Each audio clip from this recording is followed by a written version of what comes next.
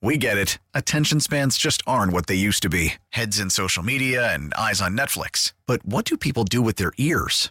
Well, for one, they're listening to audio. Americans spend 4.4 hours with audio every day. Oh, and you want the proof? Well, you just sat through this ad that's now approaching 30 seconds. What could you say to a potential customer in 30 seconds? Let Odyssey put together a media plan tailor-made for your unique marketing needs. Advertise with Odyssey. Visit ads.odyssey.com. The top stories from the KCBS Radio Newsroom. This is the All Local. Good afternoon. I'm Jim Taylor for Rebecca Corral.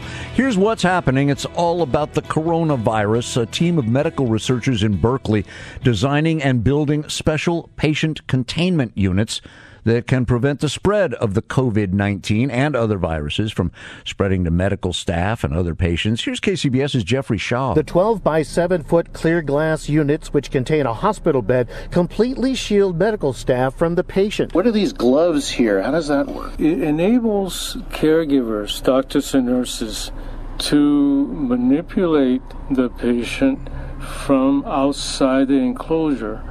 But the doctors and nurses could do just about anything they normally do if the patient was right in front of them. Dr. Kenneth Matsumura, a Time magazine honored medical inventor of the year, designed the units. He says they are far superior to those heavy hazmat suits medical workers wear. It takes nearly an hour to put it on, and because it becomes so hot in them, most workers can't work more than a few hours. And it is apparent from the statistics that the workers end up catching the infections when they are taking the suit off. The units cost between $50,000 and $100,000. In Berkeley, Jeffrey Schaub, KCBS. So let's talk about a teachable moment.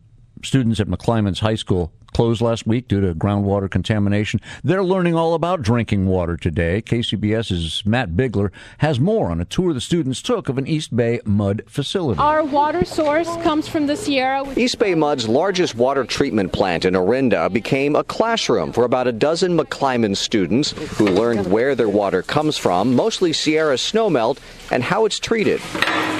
None of the tap water at McClymonds is groundwater, which last week was found to contain TCE, a known carcinogen.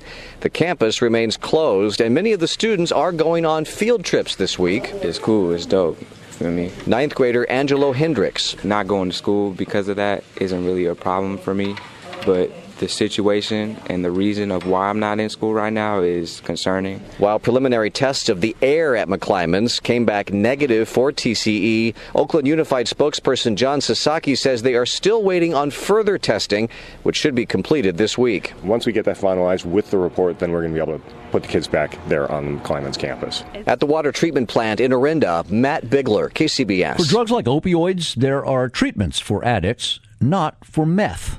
Senator Scott Wiener thinks that we ought to pay people to stay sober, as KCBS's Kathy Novak reports. If you live in the Bay Area, there's a good chance you've seen someone using meth.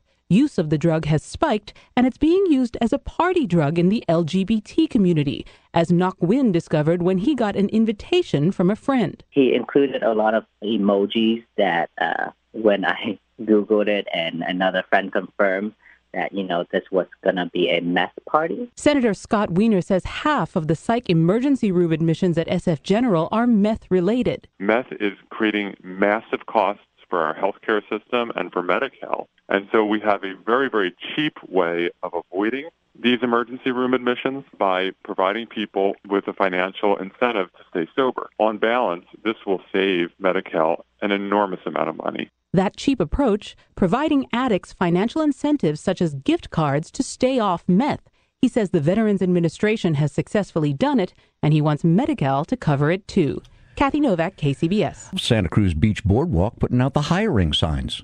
KCBS's Jennifer Hodges says they're offering up an incentive to get people to work. It's somewhat of a different approach for spring break here at the boardwalk. It's called Work and Play, and they're looking for all-age employees. You only have to commit to 15 days. So we're looking to hire 65 people to work special dates in April and May. Tish Denovan is Community Employment Coordinator for the boardwalk. She says it's been somewhat of a challenge to try and find teenagers. Now, I interview a lot of UCSC students and they tell me this is their first job. If you're looking for fun, people retired are also encouraged to apply. So the people who we hire are going to be ride operators or food service operators, and they'll get paid their regular pay, which is either $13 or $13.50, and they'll get up to 6 season passes, which is a $500 value. At the Santa Cruz Beach Boardwalk, Jennifer Hodges, KCBS. Subscribe to the All Local wherever you get your podcasts and stream us on your smart speaker 24/7 by saying, play KCBS Radio.